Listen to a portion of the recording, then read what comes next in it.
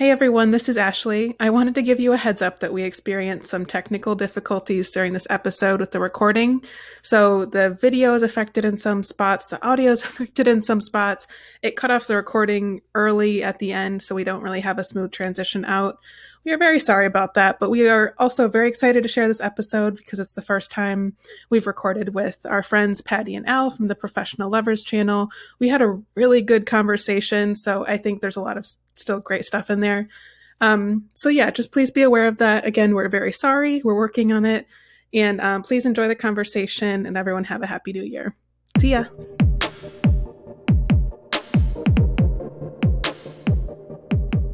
We are very excited to be covering season 12 of Married at First Sight. We just watched the matchmaking special, but today we have a very special recording because we are spending some time today with Patty and Al from the Professional Lovers channel, who cover Married at First Sight to talk about topics related to relationships. So welcome, Patty and Al. We are so excited to have you here. Thank you. We are glad to be here. And you guys have been married for 27 years, am I correct? 7 years. So it's January 1, which means we're headed to 28. There we go. And that's a big number. You got like years of experience of marriage behind us here to help us all these conversations. Yeah, all my experiences. You and my parents have 4-day difference in your wedding dates. My parents were 28 years on December 28th. Okay. Awesome. All right, so we just covered the matchmaking special, we just watched it a couple of days ago. So we actually meet the couples that we'll be seeing go through this experience in season 12. We have 5 couples. So first of all, this is the first time we're seeing anybody at all. We're really getting introduced to them for the first time. So Patty and Al, I'm just curious your first impressions of just the whole group for the season 12 crew. For me, I didn't have as many red flag vibes with this group as I had with the last group. I had more questions with more of the individuals who got matched last season than I do for this season. So for me, that's pretty good. Similar here. As individuals and how they presented themselves, I basically only had one concern, really. Yeah. Mm-hmm. And we're going to talk a lot about that concern because I'm very interested to hear who it is. I don't know. For me, I definitely liked the new twists that they're bringing in. So last season, I really liked that we had a little more like thought diversity and just like a little more personality on the show. And we had different people. And this season, I get to see that even more. You know, we have more international representation. We have someone who has been divorced, and we also have an interracial relationship. Yeah. So I think that's really great that the show is progressing forward and saying like this is not one way fits all. And so overall, I really liked that they're like taking the steps forward to see like what other kind of relationships really do work. But I also had some concerns, some about like couples together, even though I like them individually, and others about like individuals that I'm worried like bringing that into a relationship could be something, but we'll see. So I think this always happens to me each season. In the beginning, I feel very optimistic, and hearing the experts, I noticed this season they did a better job of kind of bringing us into their world of what they were thinking for each couple, which is great. And hearing that, I'm like, okay, I see what you're thinking. I see why these two people were paired. I'm worried 2 episodes from now, I'm going to think the exact opposite. And just like, what are you thinking? No. You know that. And it always does. Well, it's not like NASCAR. We're not going for the wrecks. I mean, we're looking at what the process is and the positivity that the outcome will bring. I mean, and realistically, you always have the expectation that a relationship or marriage is going to work. Yeah. I don't think anybody gets in thinking, oh, I'll give it a couple of weeks. I mean, no, I hope not. I think most people are hoping the marriage is going to work. So we think the same way, right, Agu? We want the relationships to work. So it's going to be awesome. Fingers. Always optimistic first. I did have a few things that could potentially be red flags that I noticed, but at the end of the day, I'm sure it's how its personalities and how they interact. So yeah, excited. I'm glad that we finally get to Married at First Sight back. It's been a few months. I think similar to you guys, Patty and Al, there were a few like red flags that came up for me. I think my interest is always in why people want, like, their answer to why they want to be a part of this grand experiment. Mm-hmm. And I felt like some people, their responses were not what I would think is probably the best attitude to have going into a marriage. And also like a lot of people that are like, I don't know. I think, again, it's just hard to tell this early on because it does feel like I'm just like watching a job interview because people are putting on their best face. They're, they're doing their best to show the very best side of themselves, but humans are complex and we have bad days and we don't look great all the time and, things are messy. And so I think I'm interested to see how flexible everyone will be going into the season and going through these situations, especially with the layer of the pandemic right now, mm-hmm. where it's going to require a lot of compromise and a lot of talking through things and not having really rigid expectations about who your partner is going to be. And right. That's what I'm worried about because I didn't get that energy from a lot of people. Mm-hmm. It kind of felt like, oh, they're going to pair me with the perfect person who is going to make me happy. And it's going to be, fairy tale butterflies from now on. So that always worries me, but we'll see. Once they actually get into it, it's always different. So to get into it, we have, let's start with Vincent and Brianna. So Vincent is 27, Brianna is 28. We met them. I guess I'll just open it up to the floor. Did anyone have some big feelings about them as individuals or as a couple? Dominican. They're Dominican. Of course, an amazing thing.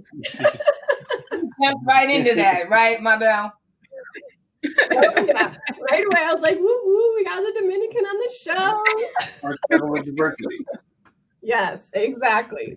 Which means he is going to be an amazing person. I am not biased at all when I say that. Believe it or not, I picked up on it. I mean, again, I'm from the Bronx, so I can pick up on accents, especially Latin accents. Patty wasn't aware. I mean, she didn't notice. Yeah, I didn't get that at all. And I kind of felt that he's definitely Latino. So I think that'll be interesting. I mean, his mild-mannered demeanor, was something that I think any woman could appreciate. Not all women necessarily like, but I think that he brings something to a relationship that is not typical with the stereotypical male. And that's mm-hmm. an emotional or a caring or a compassionate demeanor. Mm-hmm. So was it just me or did anybody feel the same from last season's couple where the guy was very mild-mannered and sensitive and the woman was, I don't open up easily with affection. And I mean, the same script. Miles and Karen 2.0. Because that's what that's how she described herself, right? I'm kind of closed off at first and I'm not, extremely affectionate. I'm very picky. That's kind of a red flag word for me.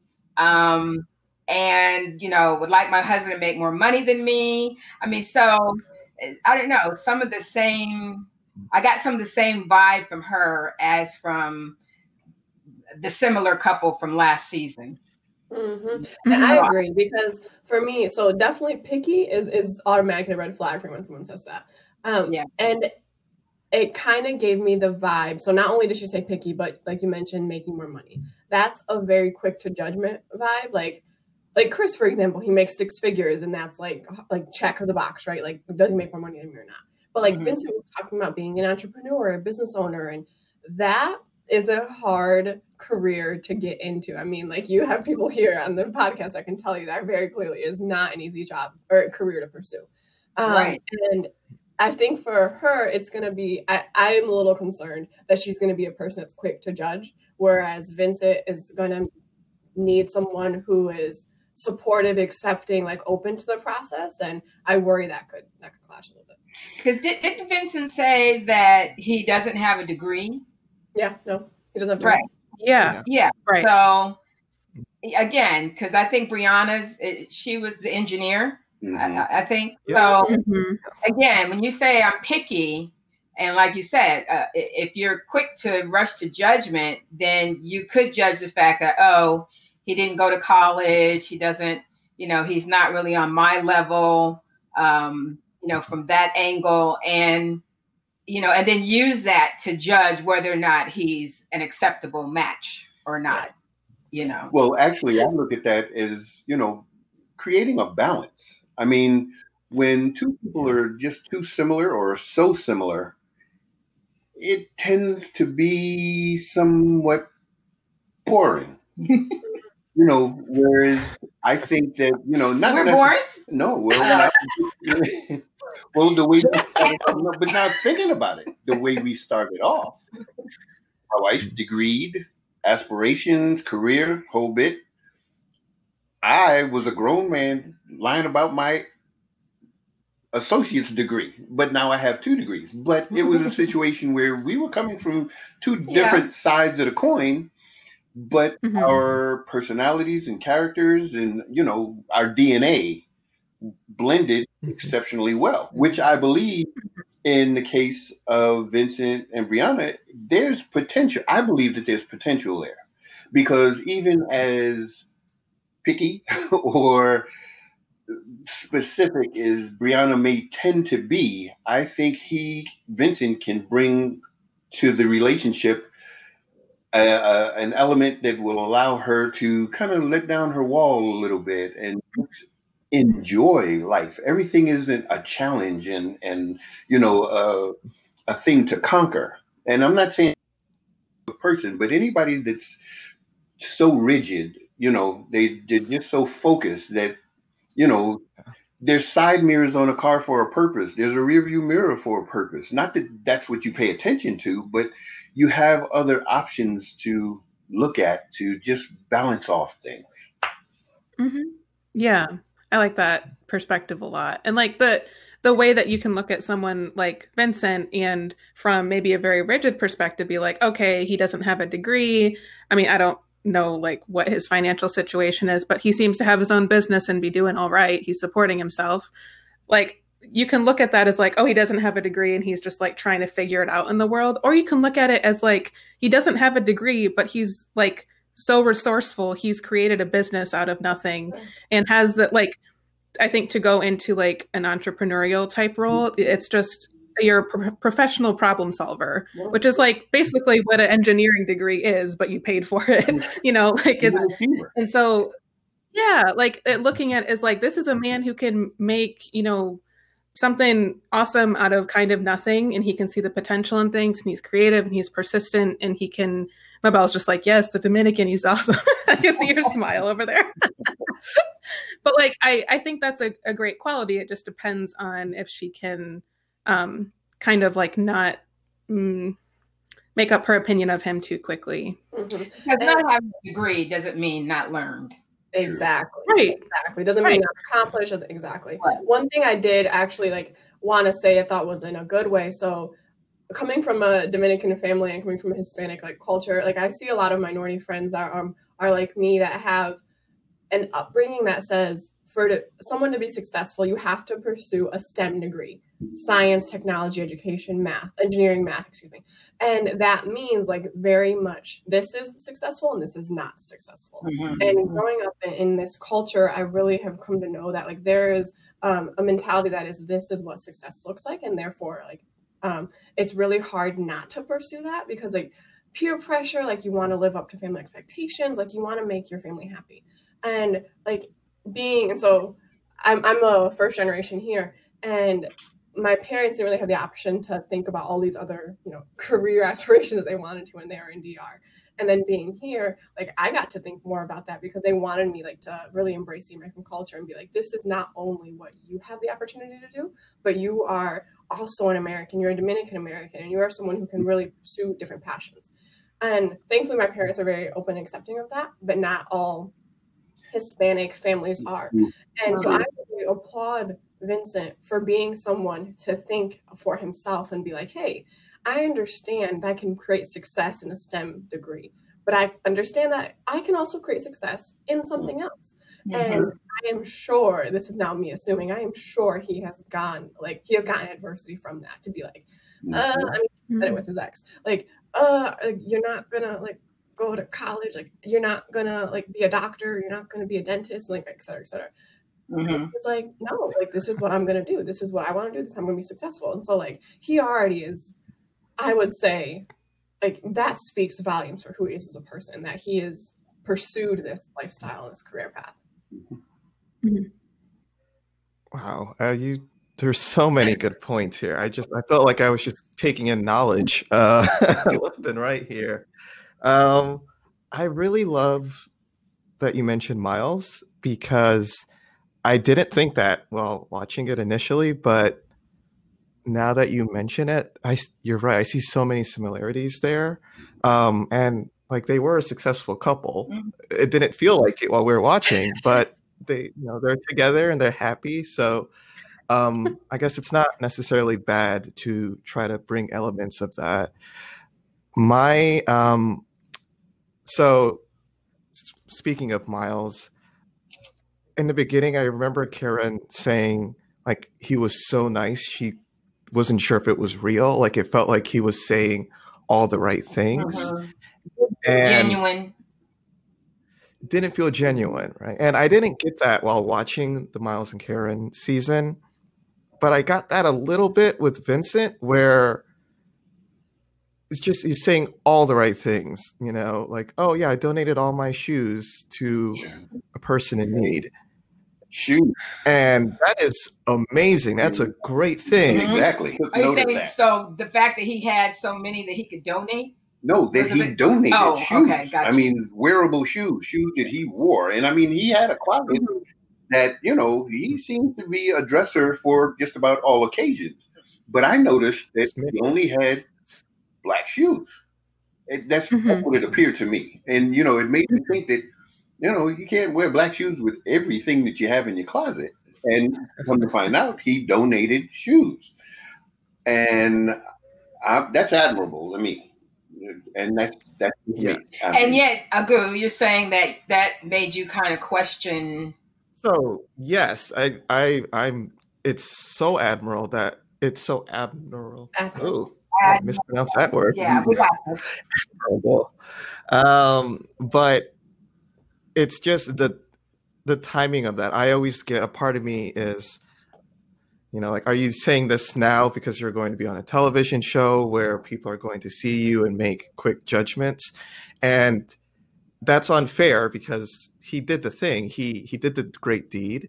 And I want to do a better job of taking him, at his word. But I could see that being similar to the Miles and Karen season. I think she's also going to have to be willing to do that of, when he says this is how he feels, he doesn't have an ulterior motive. Like he's coming from this perspective. And as a viewer, I'm already trying to remind myself that I could see that being even more difficult for her. So that's a potential red flag, but a good one. Like he's a very nice, caring person. The other thing was when they were, telling him that he was selected. He happened to be working out at that occasion, and he's like, yeah, I want to be looking good. And like, again, like he could be doing this all the time, right? Like this could be truthful, but it's not a coincidence that when people are in the dating mood that they try to work more on their physical appearance and working out and stuff like that. And that doesn't, like, if you don't have that lifestyle, that's not something that you can maintain. So it's things like that where I think I'm similar to you. I think they're going to be great because he's that soft place where she can be all go, go, go, and then he can bring in the fun and be more caring. And it seems like relaxed. It seems like he's going to be very affectionate, which is similar to Miles and Karen. Like, that's a great thing. I think that's good to have a person in a relationship who is that way. But yeah, I'm hoping for them. And then the entrepreneur part, great point. You're totally right. Professional solver. My concern with that is similar. We have many entrepreneurs and people who are in that lifestyle. And like you said, it's very hard. And it's also one of those things that you can claim without doing the work. Like with the degree, you had to go through the process. You had to get the education. You had to take the test. You had to do. I know a lot of people who just throw entrepreneur on their bio. And it's like, have you gone through the process? Do you have your LLC? Do you have there's work that goes into this. And every time I hear that, I get scared because it seems like he's living, it's supporting him. So it seems like he's doing it the right way. But it's one of those things that you could just claim and then you're not really living that life. So I'm rooting for them. I think she is adorable and super great teeth. And yeah, I just we were commenting on how white her teeth are. I was like, how'd you do that? It was great. And just so I think they have that perfect balance of she's going to be a little bit more analytical and he's going to be the heart. And I think that could work quite a bit. I'm curious how their conversations about money are going to go, because that's going to come up at some point, where if she's an engineer, that's a very stable career. She's going to have a very regular check. She knows what she's going to be making, what's on her tax returns. If he's an entrepreneur, that's going to be a little bit more variable. There might be, it's kind of like the feast and famine, depending on your industry, where sometimes there's a lot coming in, sometimes there's less. And it's so the exact same thing. So you just yeah. yeah. And everyone's approach to money is different. And the way that we think about money has a lot to do with how you were brought up and kind of your story about what kind of person is rich, what kind of person is poor. Does that have an effect on their morality? And that can get really tangled and messy when I think it can just be money and it's just a tool and a resource to live your life in a way that you want to, et cetera. So I think specifically for them, I'm very interested to see how that conversation goes. Because also with her saying, I want him to make more money than me, that sounds like a value where, the man should be the main provider. Yeah. And so therefore I need to know that he can take care of me and our household by making more than I do. So yes, that goes back to you, Ashley, thinking, wondering what the conversation is going to be like, because he's an auto broker, right? Is it that? Yeah. Yeah. So, I'm an entrepreneur and, I've been at it for 3 years and, it creeps up and up, but, we had to take a big cut, in our household finances for me to be able to do that. And so even if you are working hard, right? Yeah. You never know. You get a lot of business at one time and then it dries up for a certain, you never know, where you're going to fall in that. So that will be a real interesting conversation. And that and that makes me think about where in his entrepreneurial journey he is. So it sounds like he is newer in his entrepreneurial journey and he, therefore is still working towards that. But from, her standpoint, she wants somebody who already accomplished, who's already there. And that journey to get there for an entrepreneur is really hard. And he mentioned he needs someone who believes in it. He needs someone who supports him. And if she can't be there in that journey, that's really hard. Like, hey, like, absolutely. If he were already past that, if he were an entrepreneur for 10 years now and he is like established, she'd be like, hey, yeah, like, I'm like, bring me on board. Like, please, like, you know, you're already making more than me. You're already accomplished. You're already established. But now is a very critical point in his journey that it's going to be hard for her, I think. And I wonder how that plays into gender roles, because I wonder if she's saying, I want him to make more than me, because there's a security in that of like, if my career is affected by having children, which it likely will be for women, then she has his, you know, they have his financial resources to lean on in that time, because, you know, she wouldn't be able to work as much or need to take a break or something. So, you know, does it go into like the parenting part of it? I always wonder why that's a requirement. Like, why do you want your partner to make more than you? Mm-hmm. Is it that you want to be able to kick up your feet at some point and be like, I want to figure out something else to do for work and like kind of have some space to do that and still be comfortable? Or is it something else? So a lot of things to keep an eye on with them. And all those are exceptionally valid points, you know, and in listening, I'm thinking about things that not necessarily create red flags, but they're discussion points that make a show like this a little more challenging, you know, because you don't have the opportunity to have these conversations beforehand, right? To saying I do. Yeah. You know, these are things that is after the fact that, you know, hopefully the professionals have taken into consideration. And to a lot of what you had been saying, Ogu, you know, we have to understand that this is a show. So production is going to take the pieces that become most appealing to, you know, the human, whatever it is that they try to attach to make a selection appealing or maybe even controversial to a certain degree.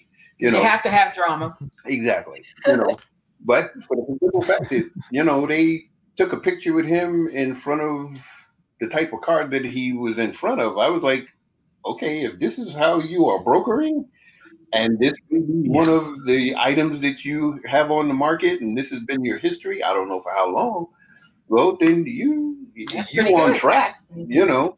So how well you do it, we don't know.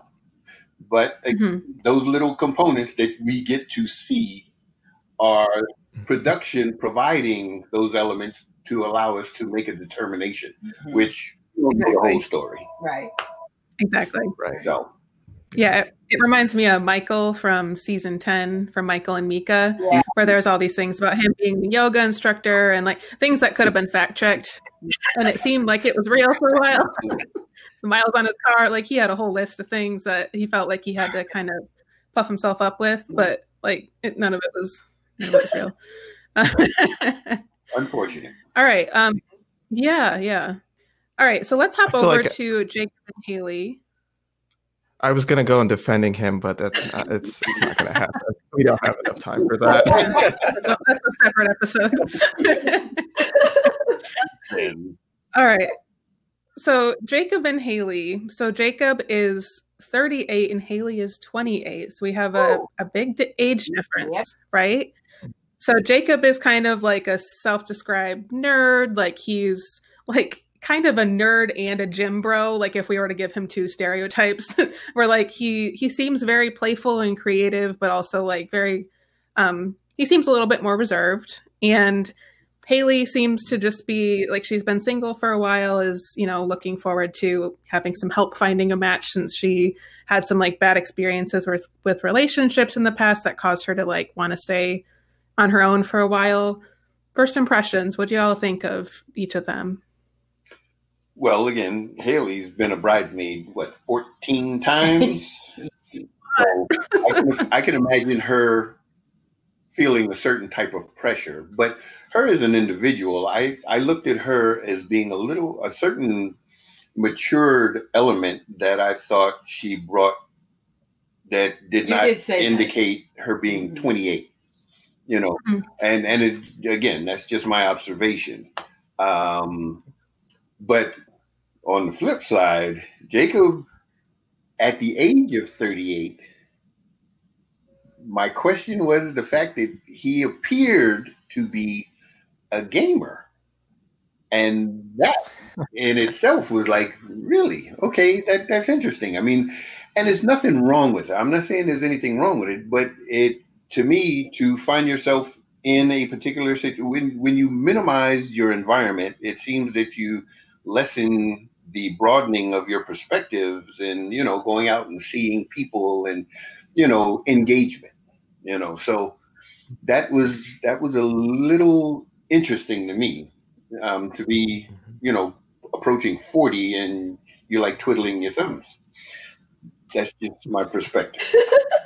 He does describe himself as a hermit, which means that he does spend a lot of time with his dogs and himself on his beach. Yeah. In front of his pool. He got his backyard. With his man cave. I know.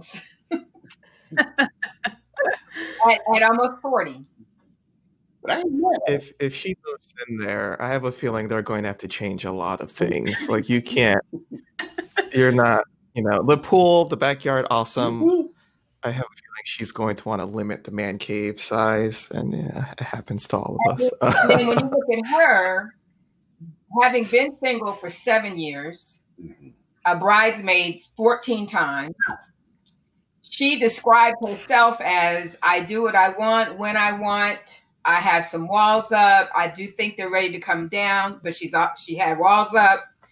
I got a little sense of she's been as self-absorbed because, when you are single and you are older, you get taken away. I get to do what I want when I want. I remember having that feeling. I mean, when we met, we were both in our 30s. So, I was single a long time too. And I understand what that feels like, where you don't have to answer anybody. You don't have to include anybody. You don't have to think about anybody. You go where you want. You buy what you want. You do what you want.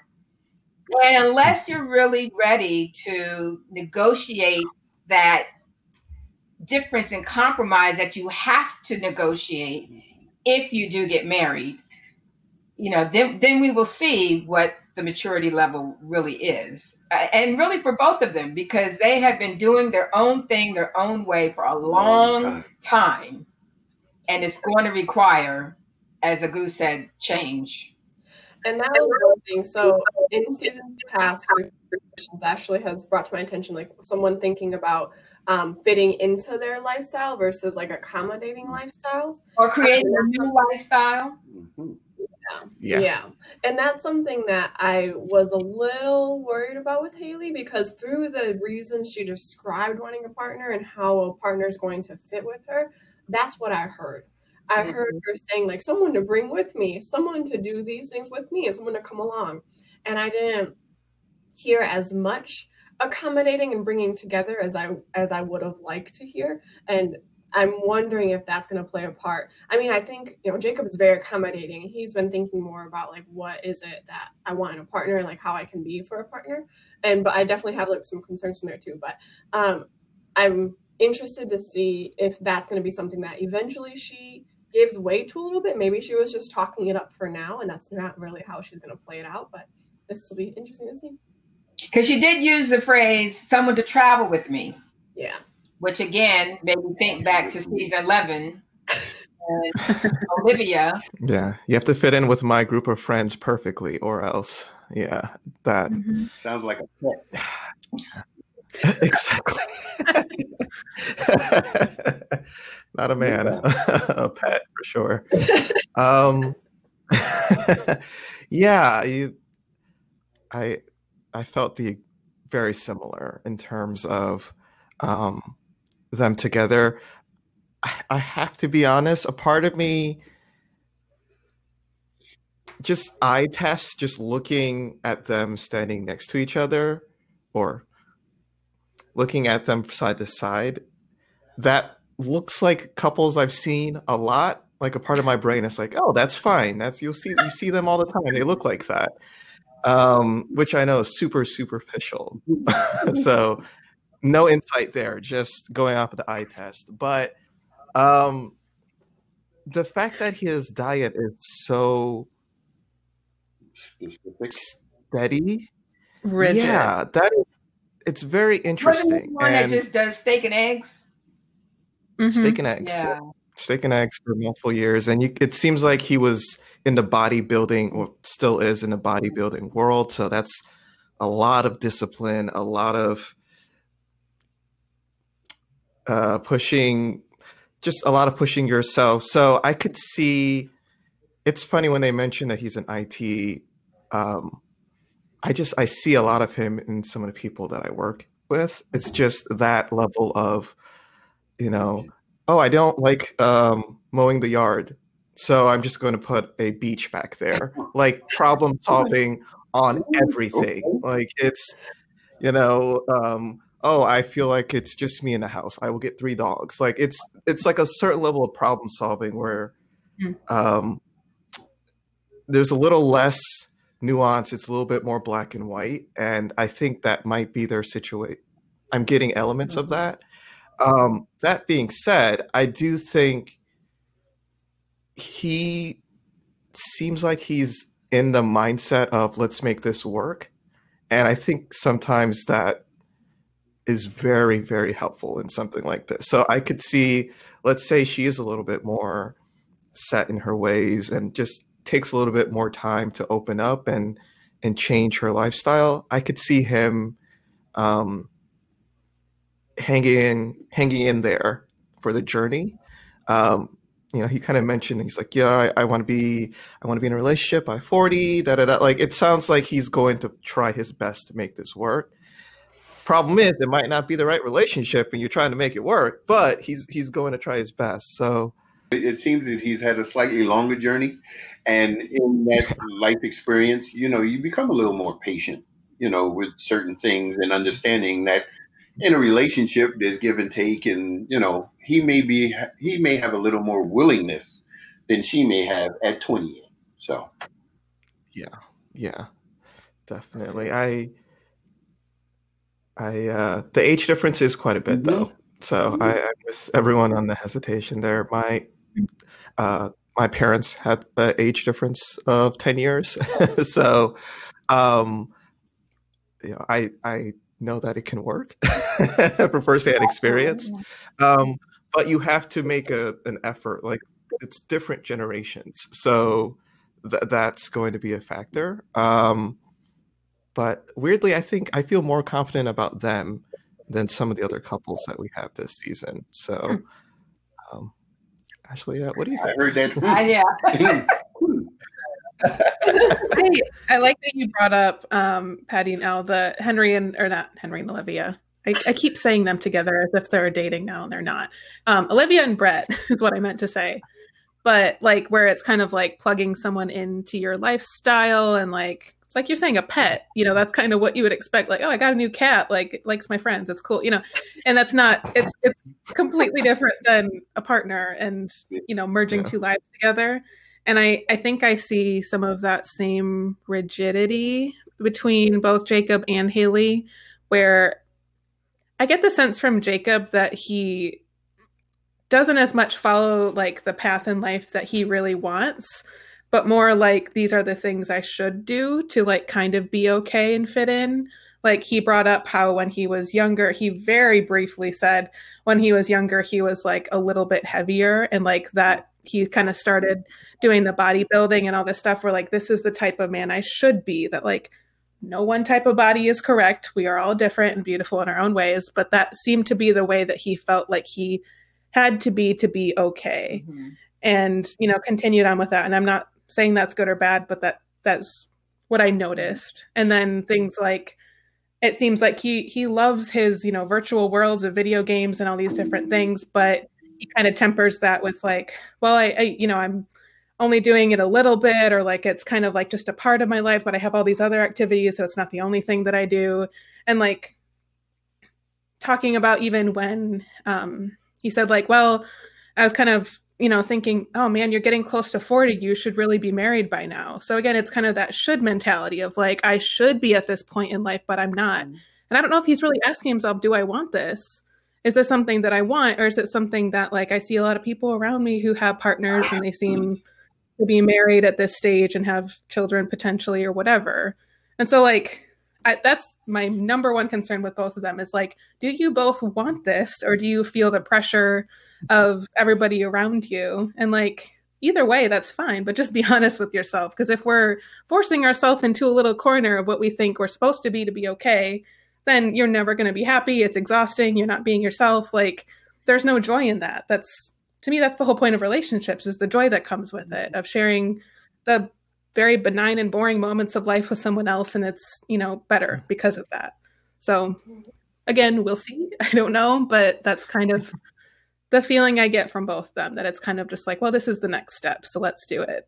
Well, you know what? It's funny because very often with this whole married at first sight process, unfortunately, I think there are a lot of individuals, especially at older ages, who you would think that they know themselves or really know what they want or really know what kind of partner they will be, but they don't. They do.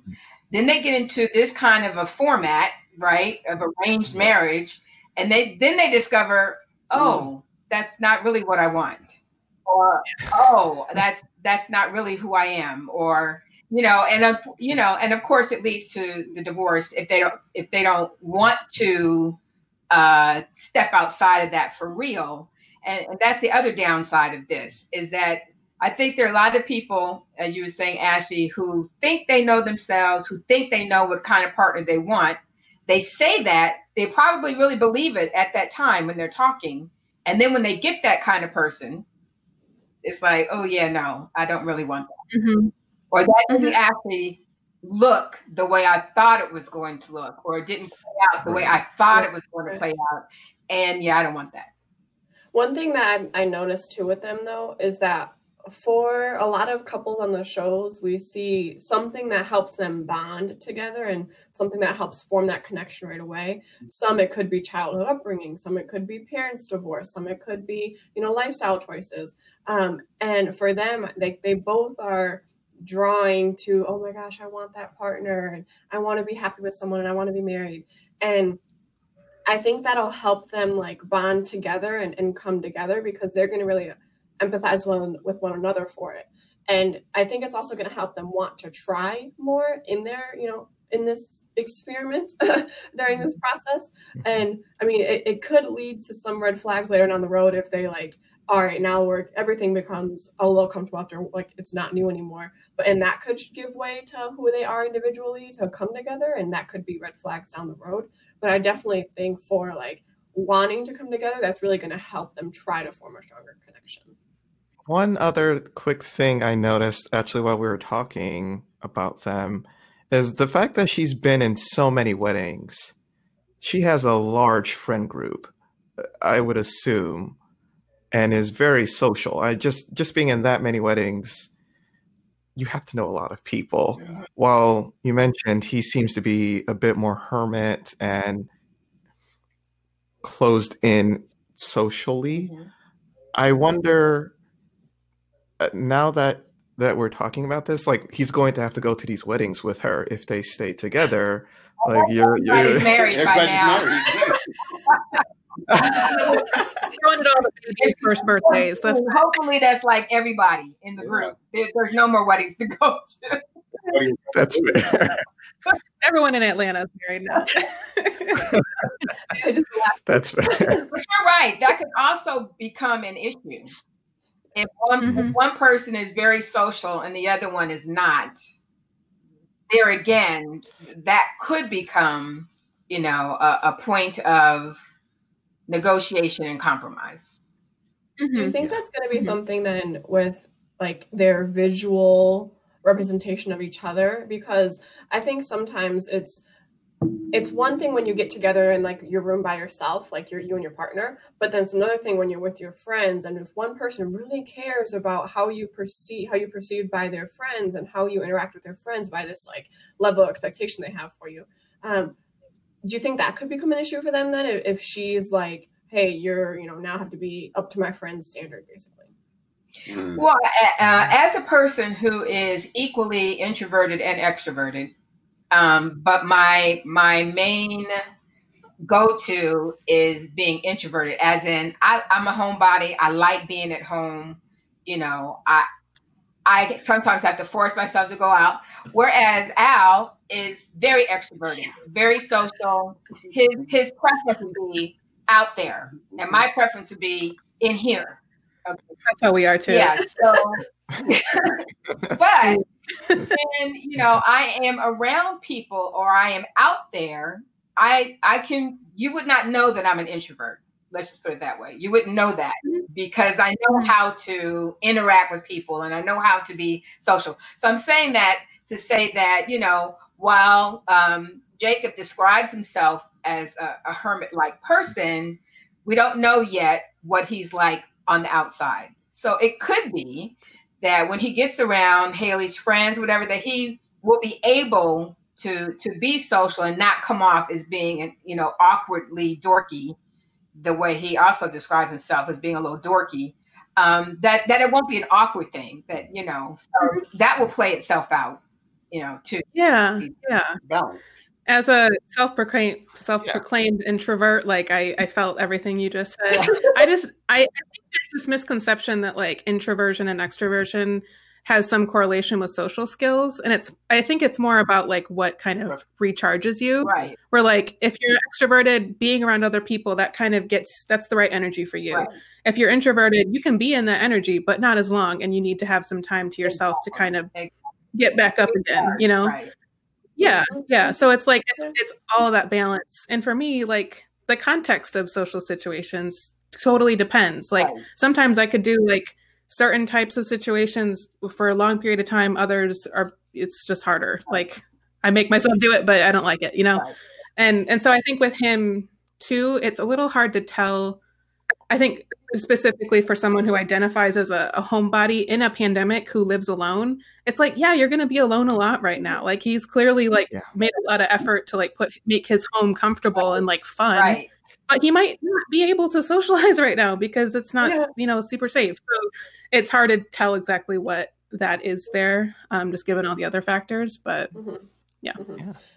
I was also concerned about like with friends, sometimes it's hard to like think, what is it that I want? Like who is a partner that I'm with and who I want to be with? And sometimes friends, if especially like you rely on a lot on your friend group for opinions, it could be, and there's a lot of, if it's at least 14 best friends, to be like, I don't like him.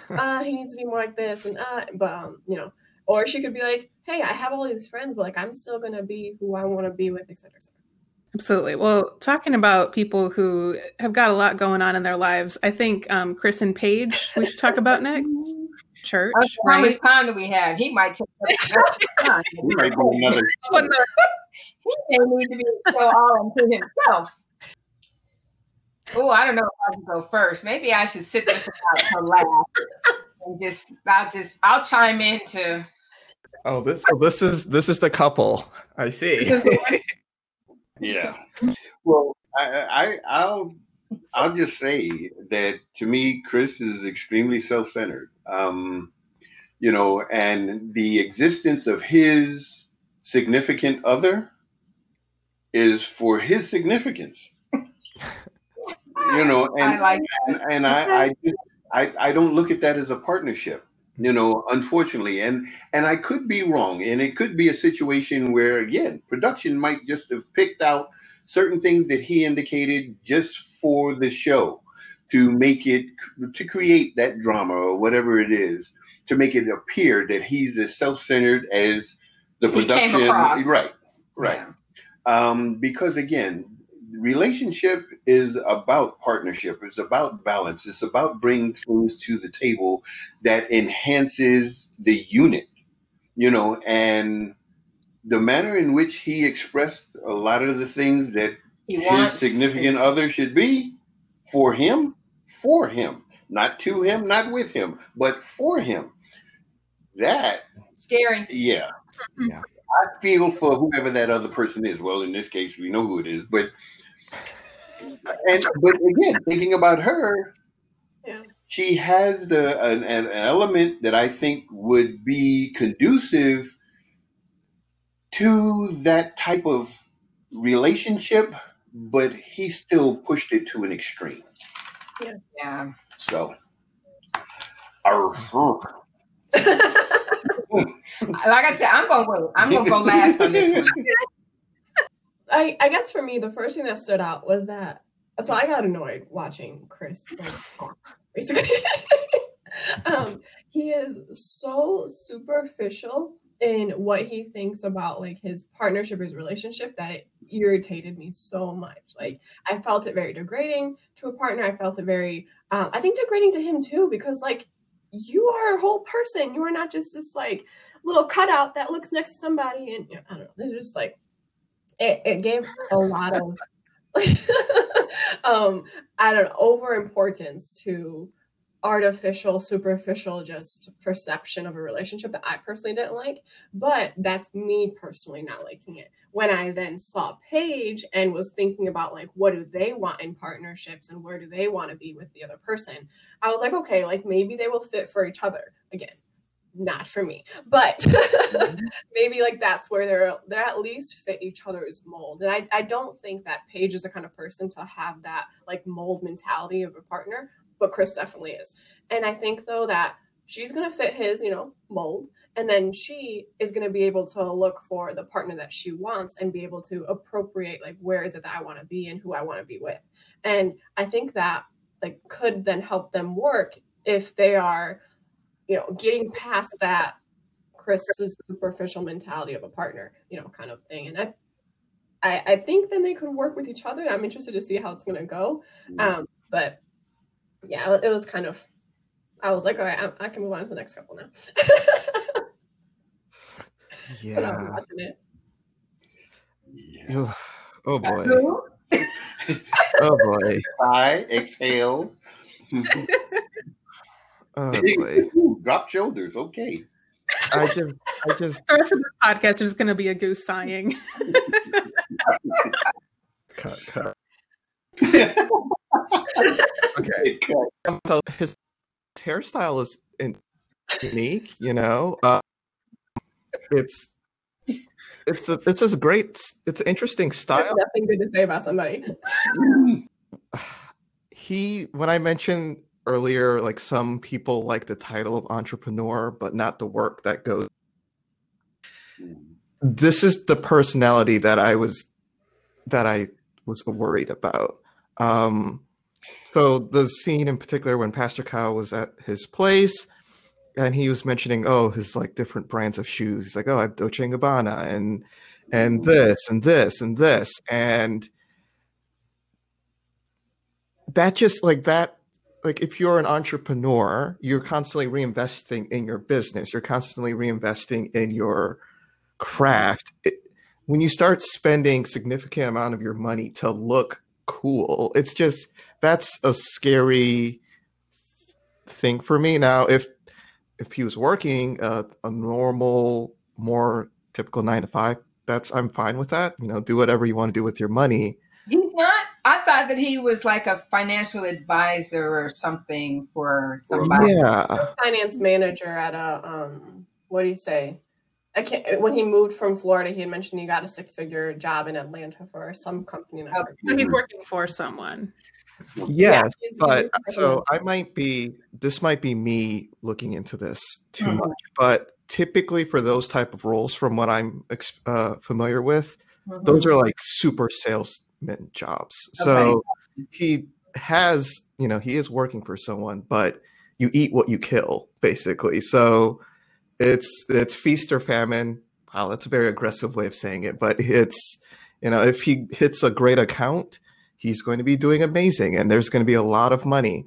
If you don't close on a big account, you're not going to be having that much income. Similar to, so in my personal life, we've a lot of sales reps kind of have this situation where, you close a Walmart, you're doing amazing. You have plenty of money. It takes you half a year to get just a meeting, so you have to be willing to manage your money. Oh, Sorry, dogs are fighting. Dogs are doing it.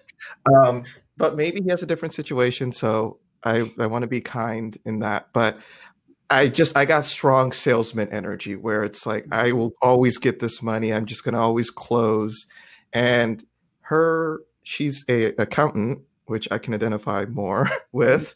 And I have a feeling the moment she sees his finances, she's going to go, what are you doing? Like, you can't, like, where's your retirement? Hopefully that's not the case, but from a lot of the stuff I'm seeing, it seems like that. And leaving a pastor, religious family to go so money driven, that's not a bad thing. I love entrepreneurs. I love businesses. I am a capitalist through and through, but that's such a different lifestyle. And I don't know if that's rebelling. I know there's some pastors that are a little bit more financial prosperity type pastors. So maybe he comes from pastors. Yeah, maybe he comes from that type of family. But when he said that they weren't making great money, it makes me think that it's a more spiritual type of pastor. And if that's the case, that's so different. Like, how do you go from that to being all about the paper and living out of your car and like amazing? But that was a red flag for me. So I like Paige though a lot, and I wish her the best. Like, she seems like when she was talking about her family, and she wants to do it right. So I'm rooting for her. Yeah, Chris. Individually, Paige was one of my favorite people too when I was watching all of these bios. Okay, I'm done. I have thoughts on both of them, but before that, Patty and Elle, I'm curious because you guys are in a religious community. You're in that world. What's your perspective on like Chris kind of leaving that environment to pursue a more, like, in his words, like financially prosperous kind of environment? Like, what do you see there? Well, where I have taught, where I spent my teaching years at a private faith-based college, then university, we tell people who are considering coming to work there that you need to feel called to do it, because we are not making the kind of money that, even state-run colleges and universities make. Okay, so you can't come to teach there for money because you're not going to make any. You teach there because you feel the need to give back and to grow the programs or the discipline, or to deal with the kind of students that you're going to have. We're an HBCU, so a lot of students are first generation college students, and they're not coming from, private academies where it's a college prep academy. They're not coming from a lot of places like that. So that's going to be a different kind of student. So a lot of variables when you're dealing with faith-based work. So for him to decide that he didn't want to do that meant that he didn't really feel called to do that, to me. It may have been that he was following, which children do a lot, is follow in the footsteps of their parents with what the careers that their parents have or the professions that their parents have. And it seemed like he basically just followed the path of his family into ministry, and then decided that that wasn't going to be enough for him, which is okay, because you need to, if that's the case, then he did the right thing by leaving, right? Because you can't be in true ministry and not feel called to do that, and it's not based on money. That's my feeling. What about you? No, very true, very true. I mean, you can't have two masters. In his case, he understood what his family tradition had been, but he wanted to make some money. And as a youngster, when you get established, you feel adult, you feel grown. Well, I want to go out and make money. So I don't want to do this because I know how we have struggled. And that's assuming that there was a struggle, because he indicated that money wasn't one of the plentiful things in his upbringing. So he wanted to make some money. So he decided to go in another direction, which is fine. But that's just an element of him. And there was just so many other things that, make the complete person. Mm-hmm. And him as a complete person, well, I can't say a whole lot. Regarding that, because again, he just appeared to be so driven by his limited focus on what he wants right now. Yeah. So I'm gonna let Ashley give her thoughts. Then I'll wrap it up. Oh yeah, no, that's all right. Yeah, I felt like his focus on money seemed more about having other people know he had money rather than him like seeing it as like, the more money I have, the more resources I have, so I can like live my life in a way that means the most to me. I can help the people I care about. I can be have 7 kids. Like, come on. But it was very much about that outward appearance. Like Agu, you were saying, like when Cal was there, they're standing in front of his closet. Like Cal can see he's got, nice shoes in there, but he had to tell him all the brands that were in there. I couldn't even list 5 luxury brands in a row. Like that would take me all day to figure out, but like he knew exactly what he had. And he, just that, like, that bothers me when it's like wealth for the sake of like, it's an ego thing. Then it's not like, oh, I want to be able to build something no one's ever seen before and like do some project that you just need a lot of money for, something like that. But it was all about like, people need to know that Chris is rich, like that he's loaded. And I think Paige, coming from a family that has a lot of divorce, am I correct in this, that she was the one that like her parents have been divorced several times? Father, mother 3 times. Yeah.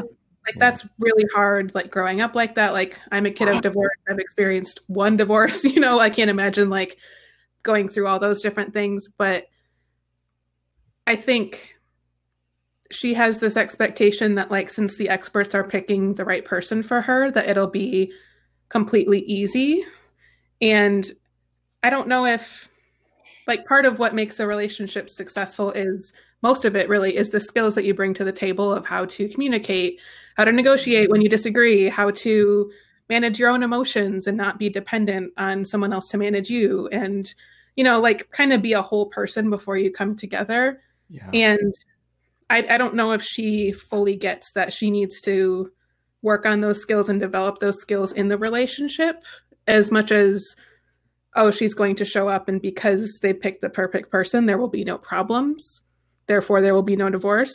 And so, I don't know. They just, I hope they're good, but I just see a lot of problems that could come up with them. It's just like, it always comes back to like that very rigid thinking for me of like, you have to be this or we're done, kind of a thing. And like relationships are constant negotiation, communication. You're always changing, you're always growing, and that's fine. But like, you have to be down for that. Yeah. I guess it's my turn, huh? Tell us. I have a confession. Chris hit a lot of buttons for me. Like my bell, I got annoyed listening to him. Because 1, I grew up in a family of 4 boys. I'm the only girl out of 5 children. So I know maleness. And 2, I did grow up in a spiritual, faith-based family. 3, I grew up with parents from the the era of male female roles, and when you put that in a church sense, then you're talking about, when Chris used the word submissive, my hair bristled because I know how misused that word is in a church faith-based environment when it comes to men talking about their women being submissive. So all of those things just, the red flags they just popped up all over the place. And I'm going to admit that a lot of how he presented himself or how production presented him just turned me completely off. Like I was ready to just throw him out the window. And that's because in this kind of situation, you get these shortcut judgments based on what production allows you to see. So first, let me start off giving him kudos. He had a goal. He lived in his car. He understands what having nothing feels like. And now he's got what he wants. So I understand that, I have nothing. And now I have, in my estimation, everything. I have everything that I wanted to get. Therein, I think, lies some of that, I got to tell you what brands I wear. I can, get a Rolex watch if I want to.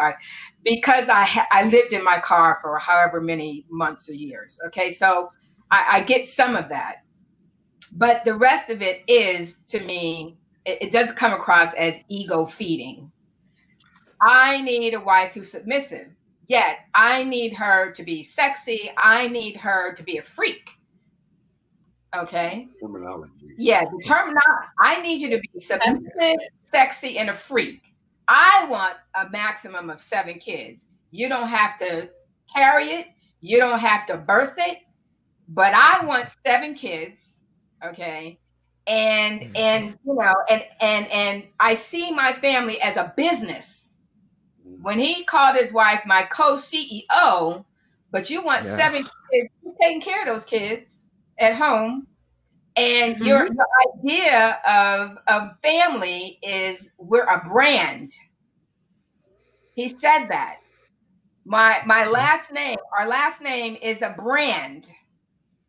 And parenting for me is creating replications of me. Mini me. Replicating ourselves. I had to write this down because I had to make sure I was using his terminology. that training your children is replicating yourself. Minion. Not getting to know your children for who they are, their personalities, we're replicating ourselves. There was so much wrong with how he said what he said. Yeah. And I'm hoping that he doesn't really buy into how he said what he said. I'm hoping that what he actually meant is different from how he portrayed it on camera. Because if you're already looking at your wife as a CEO, a co-CEO, that's submissive, sexy, and a freak, as Al said, that does not describe a partnership. When you want 7 kids and you're looking at your family as a business, if you're making money, if that's your ultimate goal for yourself, then you're not in the family unit helping to train the kids and bring the kids up. Okay.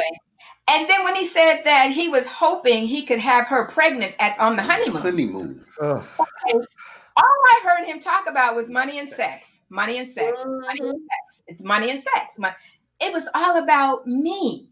And you're gratifying me. I want someone who will gratify me. Yeah. And when he said that, Go ahead. He said that, like, pregnant on the honeymoon, I was like, you barely even know her last name at that point. Like, he does, because he just gave it to her. You know he's going to take that name. She's not keeping hers. That's true. Yeah, I'm scared for Paige because Paige said, all I've ever wanted was to be married. Yeah. And Paige wants to be the first in her family whose marriage works. Yeah. And his setup right now is not going to allow that to happen unless she is completely submissive to his stated ideas about marriage and family. Mm-hmm. So he scares me. Yeah. And this whole journey that they're about to go on is a little scary. Yeah. Oh yeah. So that's my take. I definitely agree. There's an element of them that's very much like, it has to be the way that he says it, which I think like Paige is going to go for. Like, she seems like that kind of person to be like, all right, you steer the ship. And I mean, I have friends like that. I have like female friends and male friends that identify and are in heterosexual relationships that want that partnership. And for some, it really works because that's exactly what they wanted. Mm-hmm. But I definitely see that there are some red flags because like Paige is also an independent person. Like she is a, an independent, driven, energetic, like fun-loving, easygoing. Like she's a great person. I really liked her. And I'm worried that if she falls back to her concerns and insecurities of being raised and like seeing these divorces happen through her life, she may lose some of that, wanting so much to be in a marriage that lasts and wanting him to maybe steer that ship if like that's just words when used for now. But it definitely, I see some red flags, but like I can also see her succumbing to submissiveness because he wants it. And remember, he's only been out of a relationship for 3 months. 3 months. Before this whole process. I was like, you're kidding. So he's not even, you don't even know if this is more of a rebound thing. For real. And also, he's the one that we got the sound clip of in the promo where he's saying, I just found out that she's pregnant. So could he be talking about his ex, who that could be obviously referring to his sister or like somebody else who's not a part of. Spoiler alert. There are articles out there on the internet suggesting that it is his ex. So what does that mean then? How is that going to work into your whole brand family? I'm just saying they're out on the internet. I'm not saying it's true or not, but that I recently saw that floating out on the internet, and they have to have at least one really messy relationship. This is the one. I don't want to watch those ones. I know. And again, that brings us back to how thorough is the vetting? How much can you really find out from the person who you're asking about these things to tell you honestly where they are, what's going on? I mean, you can't depend on anything else other than what they say. I have a few friends that come from arranged marriages cultures, and a few of them have been already arranged married at this point. And the one thing I have a difficulty watching sometimes with this show is I see my friends go through arranged marriages, and I see that is a whole process. They don't find a suitor today and then get married tomorrow. Mm-hmm. No, they have families invested. They have opinions from other people that have grown up with them and seen them go through these difficult life challenges. And they also go through an engagement process that leads up to the wedding ceremony. And I know there's a lot of opinions on arranged marriages, especially in the US, but I've seen my friends go through this product of arranged marriages that can actually work. But then I see this premise where you're only being interviewed by yourself, and experts, I mean, I wish them the best every single time I see them be arranged, and experts have the best intentions, but even the experts don't fully know you. They are going off of what you tell them and rating based off of their own expertise in accordance with that. And so I see stuff like this and I'm like, can you please get some more opinions in there, please, about these individuals, who they really are, what's good for them, what's bad for them, that kind of thing. Yeah, and Married at First Sight describes itself as a modern take on arranged marriage. Yeah. Modern being American. Yeah. Mm-hmm. Quick fast, And and instant gratification. The McDonald's of arranged marriages. Pull up, I'll take a number 3. Thank you. Yeah. And so again, that's the downside of this particular, process. Yeah. So of course, we wish Chris and Paige the best, but I don't hold out confidence that that's really going to evolve into a positive, strong relationship. Mm-hmm. Well, first, before I hop in, if you don't mind me asking, Al, wanted to get your opinion on them as well. You touched upon them a little bit. Mm-hmm. I could tell that you didn't want to say too much because you had a lot of thoughts. I pretty much was. Again, from a male perspective, again, I do have a different skew on what I think a partnership is, from a typical, stereotypical male point of view. Because I do believe in balance. I do believe in equity, So, when you talk about the breadwinner or whatever, what is yours, what is mine, it's ours. Right. Initially, when we came for Patty to work here, she was the breadwinner. I stayed home for a few months, with a newborn baby, a brand new baby, So it was doing whatever was necessary to make the relationship and the current situation work. I don't believe that there's a mindset of balance in this current situation from the perceived or projected Chris's perspective. Mm-hmm.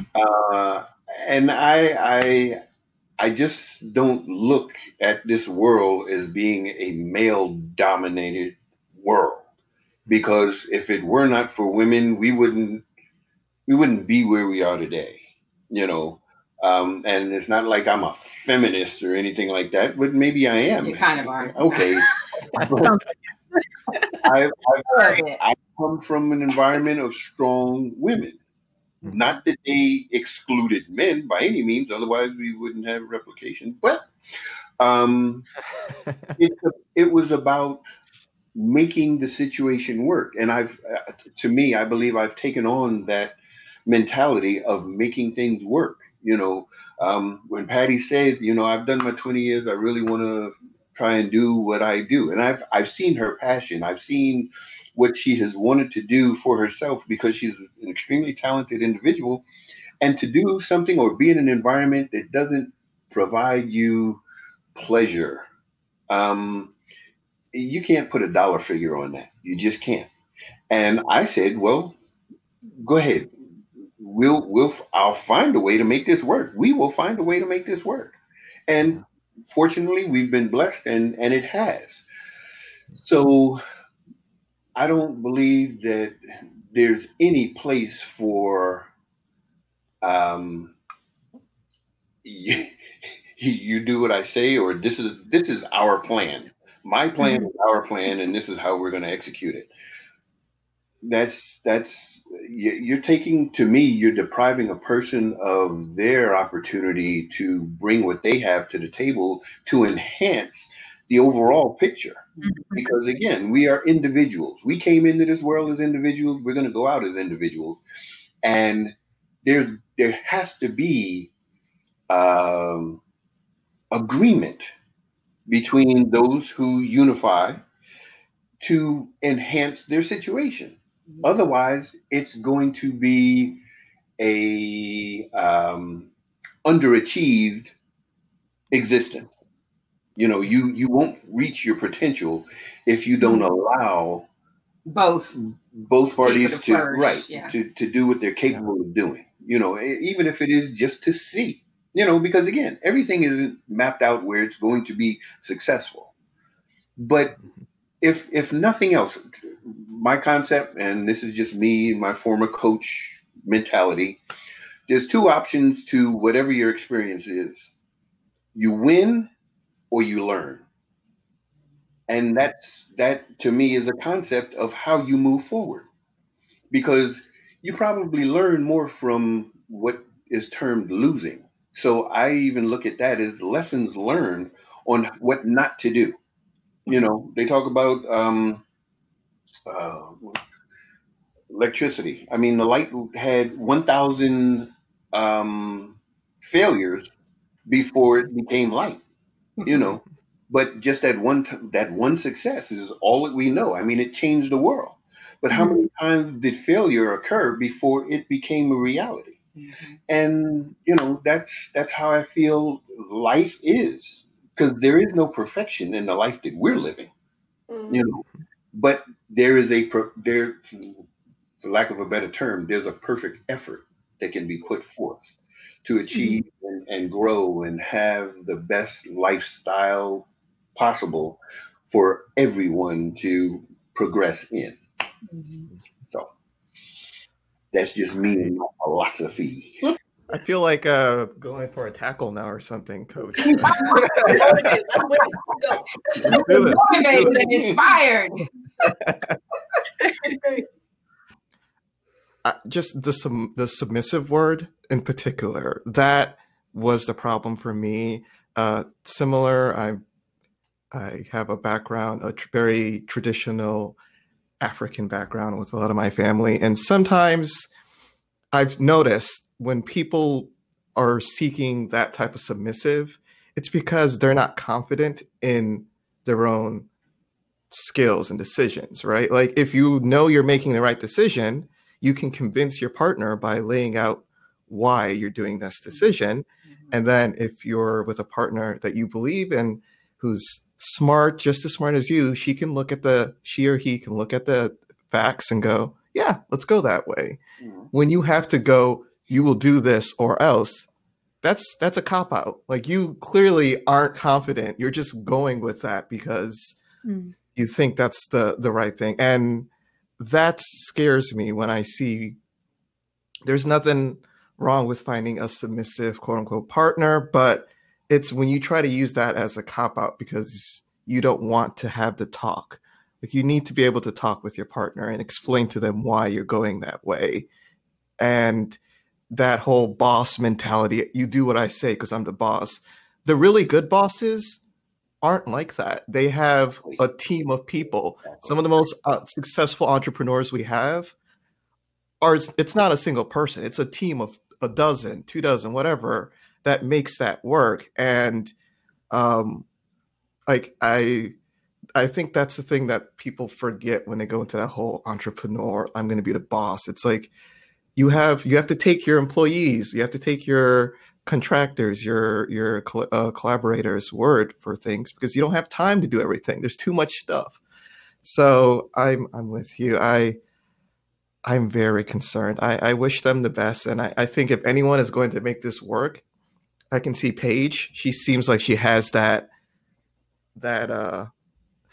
willingness to try. So fingers crossed. Well, fingers crossed. There's 2 word marriages. There's love and respect. And I think there's submission and compassion. Whereas a woman, as they indicate, should be submissive to their husband, a man should have compassion for the wife and their role in that family unit. Because just like the boss and employees, boss often doesn't get hands-on experience, but he has to know what is needed by those who have the hands-on experience to ensure that the ship is always righted and that it's on the path that they've agreed to, move in.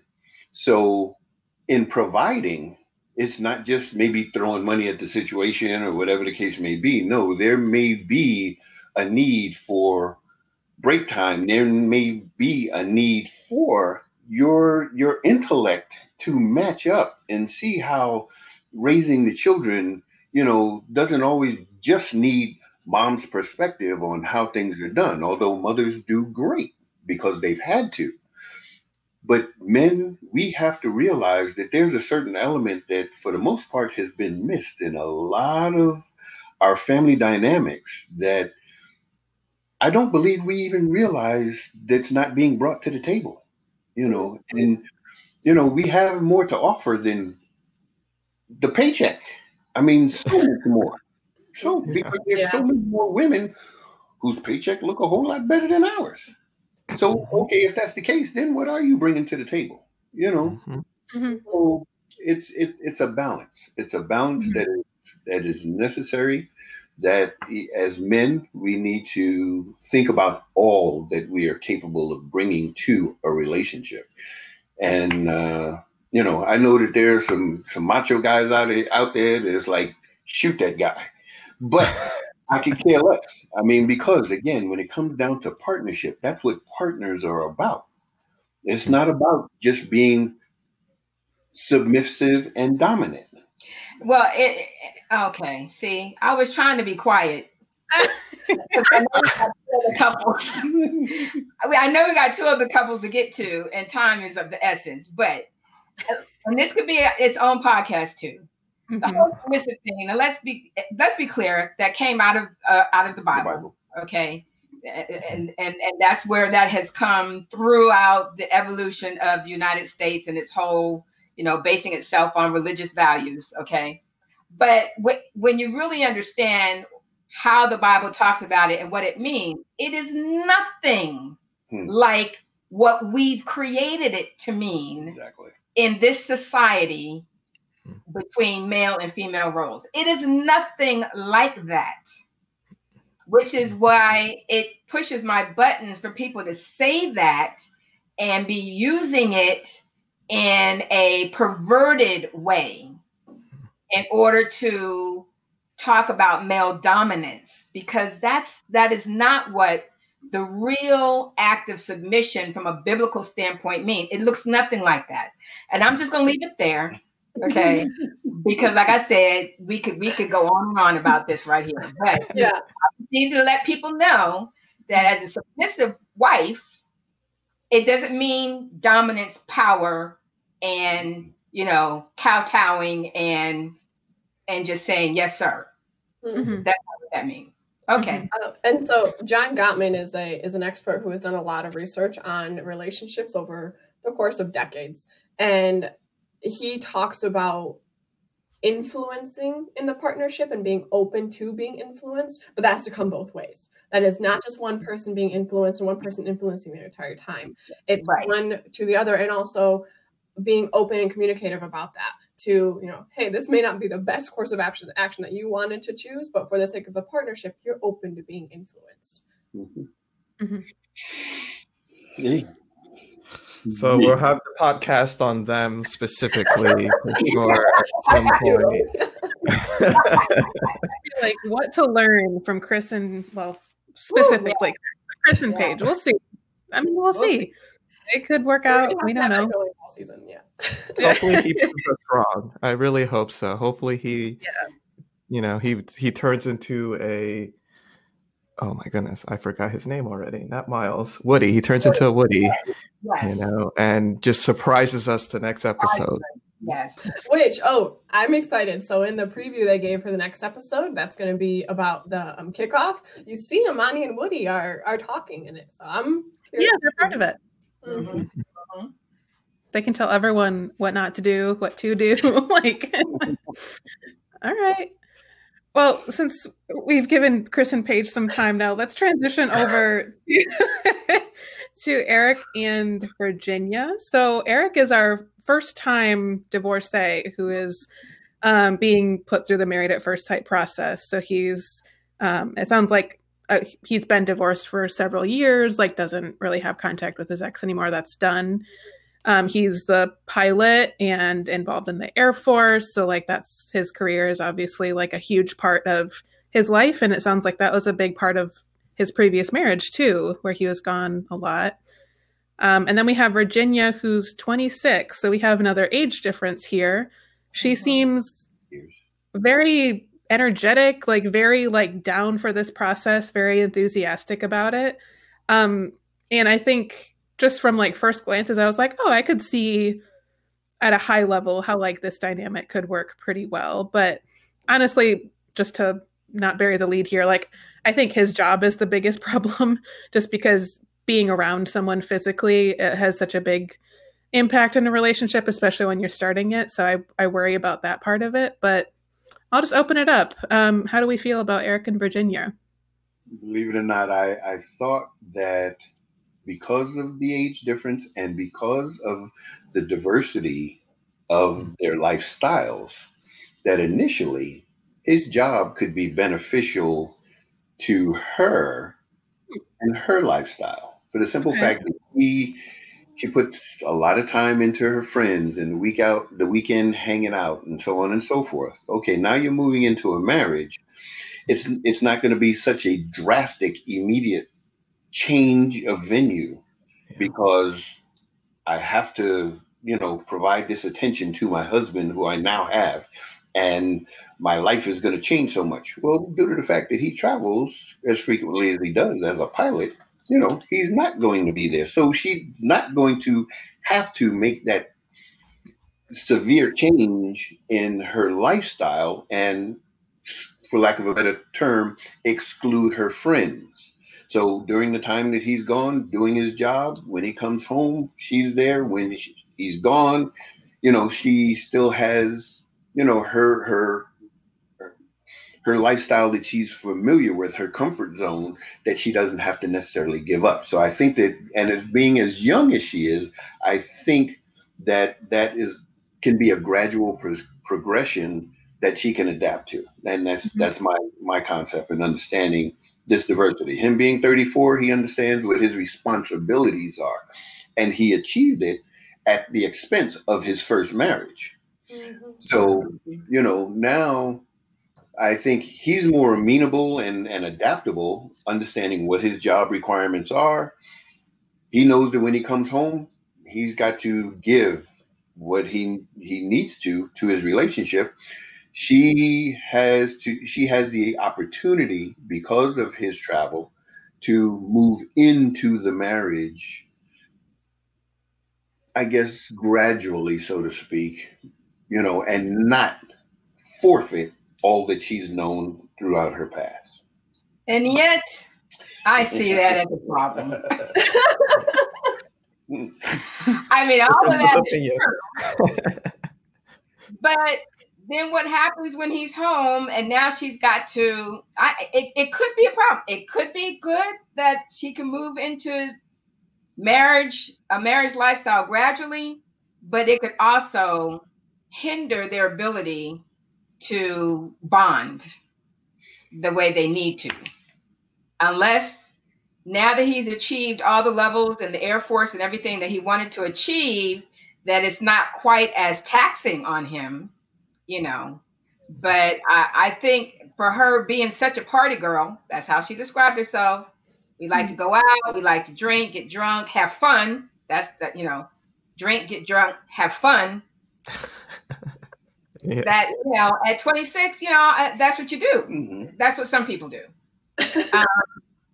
And at 34, having been married before, I don't know. I think that her bringing it down, and I was seeing her more like Woody Agu, that whole party vibe, like to go out, have fun, hang out with my friends. Yeah.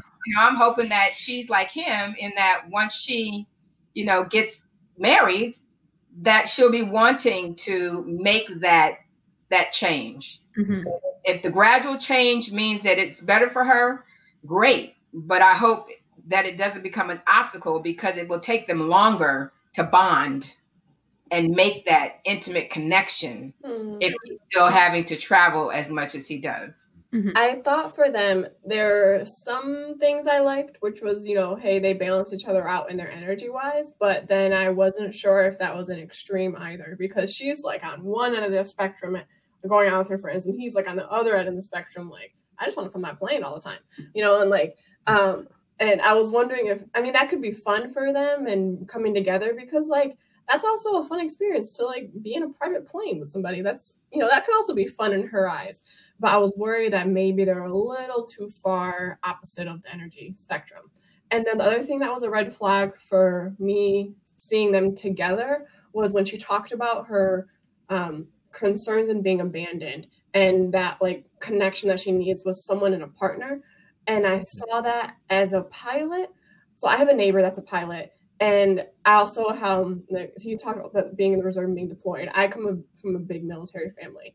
And seeing that partner leave for an extended period of time, that partner that stays back has to be very strong and has to be able to go without concern of that partner leaving them while they're abroad or while they're gone or when they come back. And I was worried that maybe for her, it could be a little much. I mean, a pilot, like you're not gone for 6 months at a time, like deployment, but he has been deployed. And I'm worried that maybe she could see that as like, if she gets in her own head overthinking it, is like, oh my gosh, like he doesn't want to be with me. He's abandoning me. He doesn't want to, like we saw in previous seasons with Katie, for example, when Matt would, Amber's her name, and would stay home and Matt wouldn't come back for the night.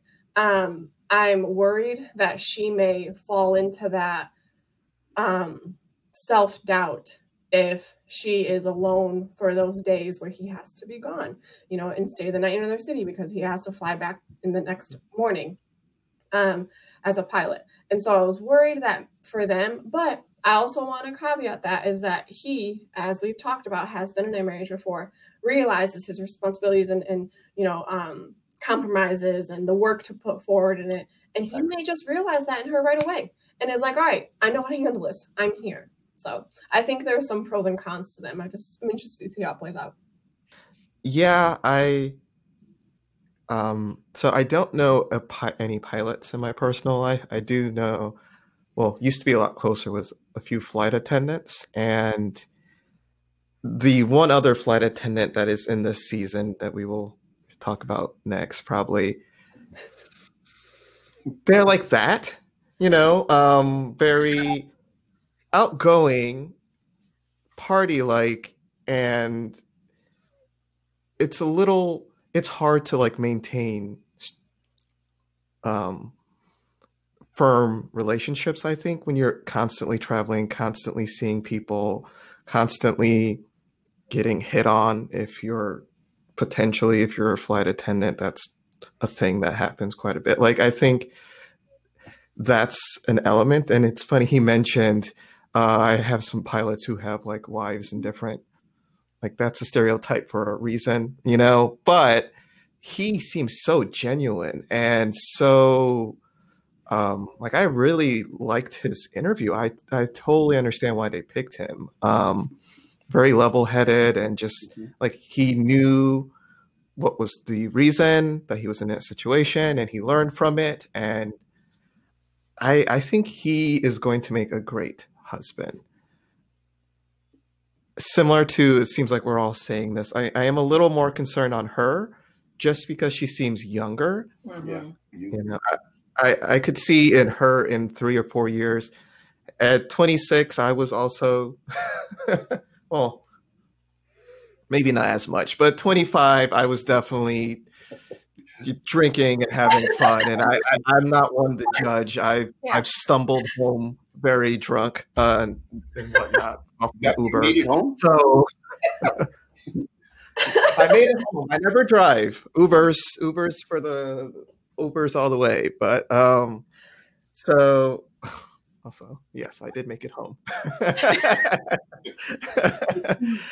So that could definitely be a thing with them. But yeah, I couldn't get that much of her personality. I just got Fun Girl from her. Hopefully we get to see a little bit more. Yeah. Going forward.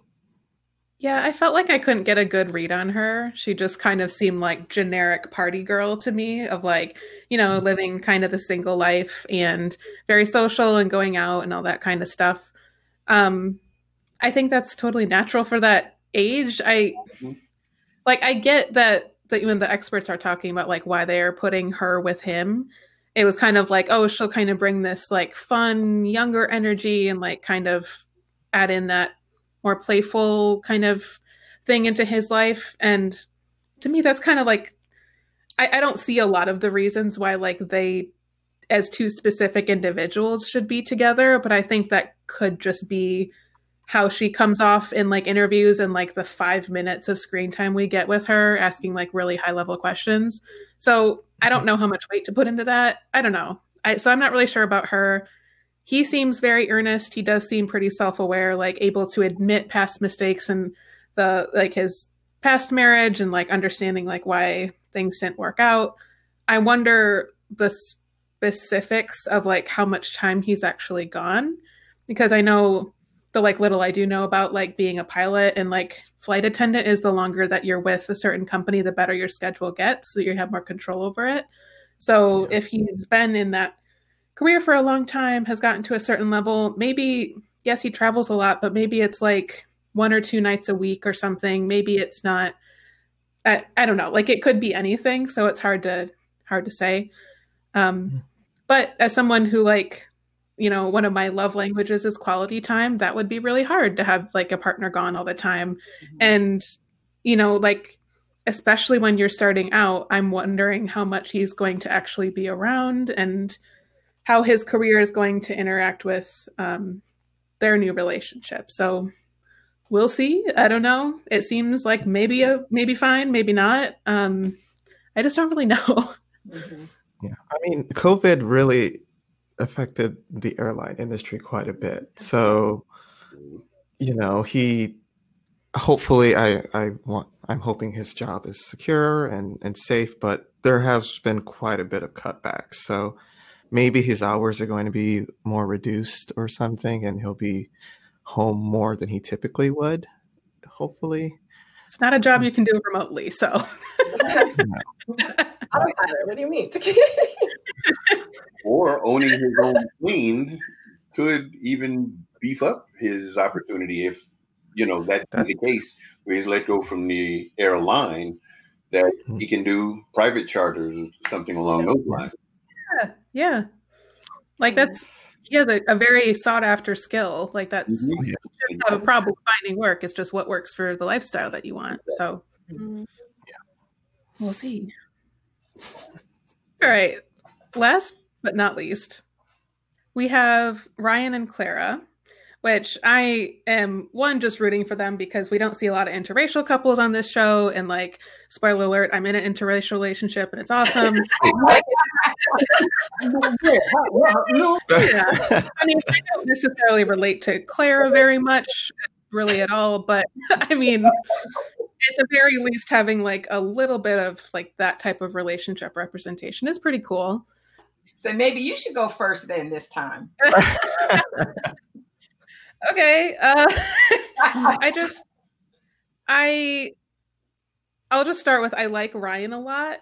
He seems very earnest. He seems, I don't know. He just seems like he's kind of ready for this. He's thought about it a lot. He has like a very, very regimented kind of lifestyle that I think, you know, could be benefited by having a partner to kind of like bring in new things, some new energy. Like, I think he was the one that was like, I have the same smoothie every morning. Like I do 2 to 3 hours of working out every night. And I'm like, that's probably going to change, bud. Like you're going to have some like free time for your person. And, you know, so like, I think he could be a really, really great person for that. He seems,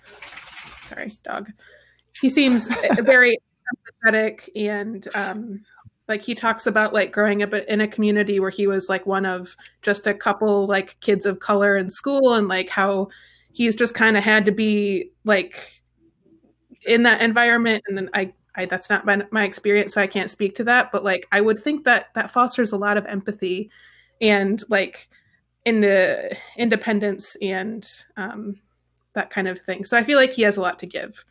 With Clara, she just kind of comes off as like kind of fake party girl to me. I don't really know what, like she was the one that had like Jell-O shots in her fridge, which like, I'm like, okay, like it's not like a marriage can't exist with somebody who makes Jell-O shots, but like we're in a different life stage right now than we're talking about. So like, how is this going to go? And I don't know. I didn't get that same level of like emotional maturity and like earnestness from her. And so I just hope that she's going to take it seriously and give it her best shot and be a good partner to him. It's early. We'll see. So I don't know. What y'all think? Well, excuse me. If I'm not mistaken, and I understand your point, the Jello shots were a request from someone for a party or something like that. That wasn't her normal consumption that out of her refrigerator. Jello shots.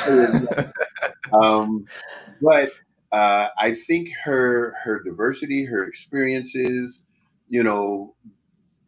bring a certain comfort to that type of relationship, for the simple fact that she's experienced, all spectrums of nationalities, so to speak, or ethnicities.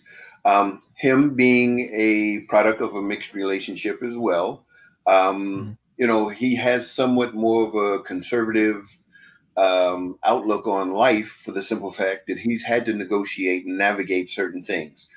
I myself have been in a predominantly Black environment, for the simple fact that I work at an HBCU, but my schooling and upbringing has been in some predominantly white private institutions and things of that nature, where I've had to kind of navigate through biracial situations and alternative situations where, trying to figure this out as a youngster, made me more adaptable to whatever situations I now find myself in. So I think both of them, because of their experiences, bring a type of freedom to their connection that neither one of them really have to really concern themselves with, because of the lifestyle that they've already led. It's just literally about focusing on each other. And I think because of their experiences, that's all they have to really deal with. Once they realize, because again, this new blindfold situation, they don't get to see each other until they're literally right in front of one another. I think that almost, once they open their eyes, kind of will have a I guess, for lack of a better term, a freedom, once they see each other, it's like, I just need to get to know you, and it's not, totally abstract and so abnormal that, they can't be their genuine selves. So that's me. I didn't really get a read on her. I felt about her what you guys said about Virginia, because literally on my notes, all I have next to her name is flight attendant. Yeah. And the fact that she likes guys with flavor. That's all I got.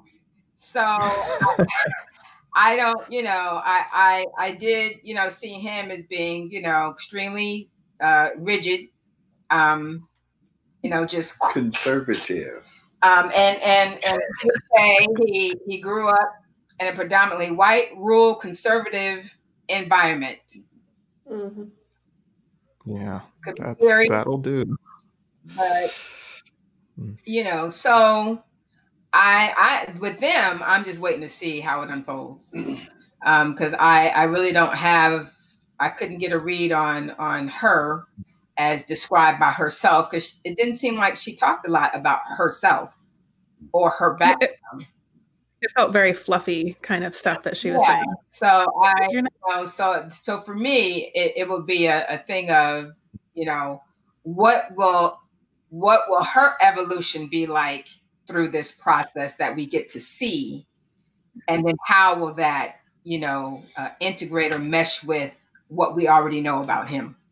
Mm-hmm. So I personally, there are some things that when someone brings up, I just like automatic triggers for me, like saying the word picky. And for me, every single time someone has tried to self-proclaim how amazing dater I am, I don't like that. And so when she was talking about how racially agnostic I am to dating, I was like, oh, please, like, don't try to be this self-proclaimed, like, and I was a little turned off by that comment. And then in addition to that, when she kept like trying to like boast herself, talking about activism is so important to her, and like hey, please, like be active. Like there are definitely things that we all need to support, but it seemed a little bit forced for me. And maybe, you know, interview, you're trying to put your best foot forward. You want to make sure to mention everything, you know, to make you look good. But I wasn't sure. So I'm curious to see as we get to know her more, are these things that actually stick around? Or is this something you wanted to mention in the interview, make sure people know about you up front, and then it's like, all right, cool, thanks, you know, bye. So I'm interested to see how they develop. But from the bat, her vibes, they didn't really seem genuine, like you were saying, Ashley. I didn't really see that in her. But from Ryan, he gave me also vibes from, I'm forgetting everybody's name, but previous from a different season. What? Previous season. From previous season. Yeah, they had a baby right away, and they're Southern. Oh, Bobby and Danielle. Bobby, thank you. Yeah. That's the vibe I got from him. And like, hey, maybe that's just his lifestyle, and that's like he knows what he wants, and this is him, and cool. But like that's all I got. That's a great point. He's definitely the mixed Bobby.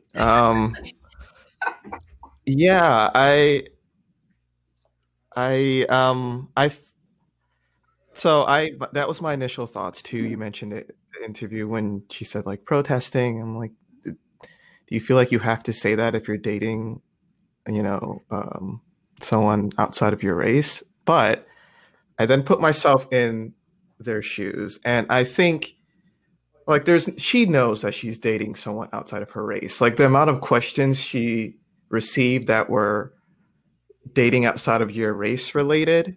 And I have a feeling during the interview, they were specifically trying to touch upon race related things, right? So like when she said the whole the color of the rainbow thing, like that feels like in her first interview, she mentioned it. Like from what I've read out the process, you have multiple interviews. Mm-hmm.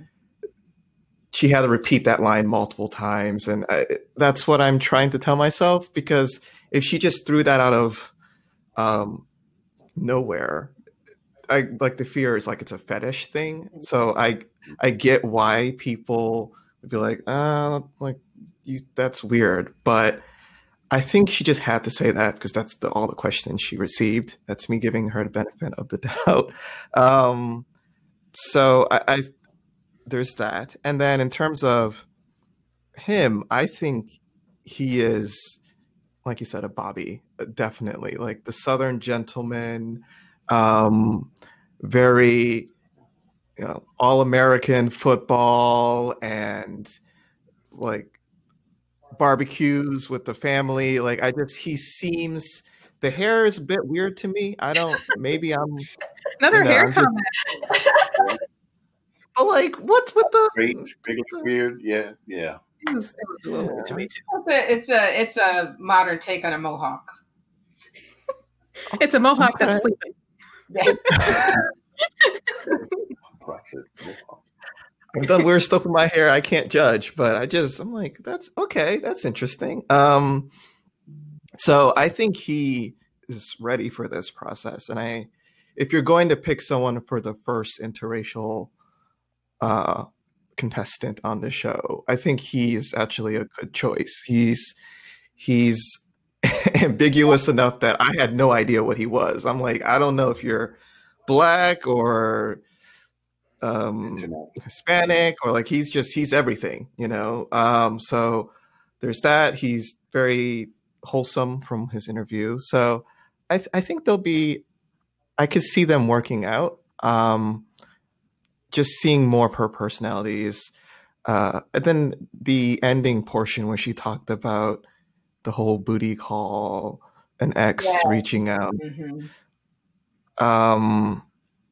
She used the term he wanted to read a book, which I've never heard someone refer to booty call as that before. I don't know if that's a Southern thing. Not that we know of. We're in Alabama. And I'm old. So I never hadn't heard that phrase.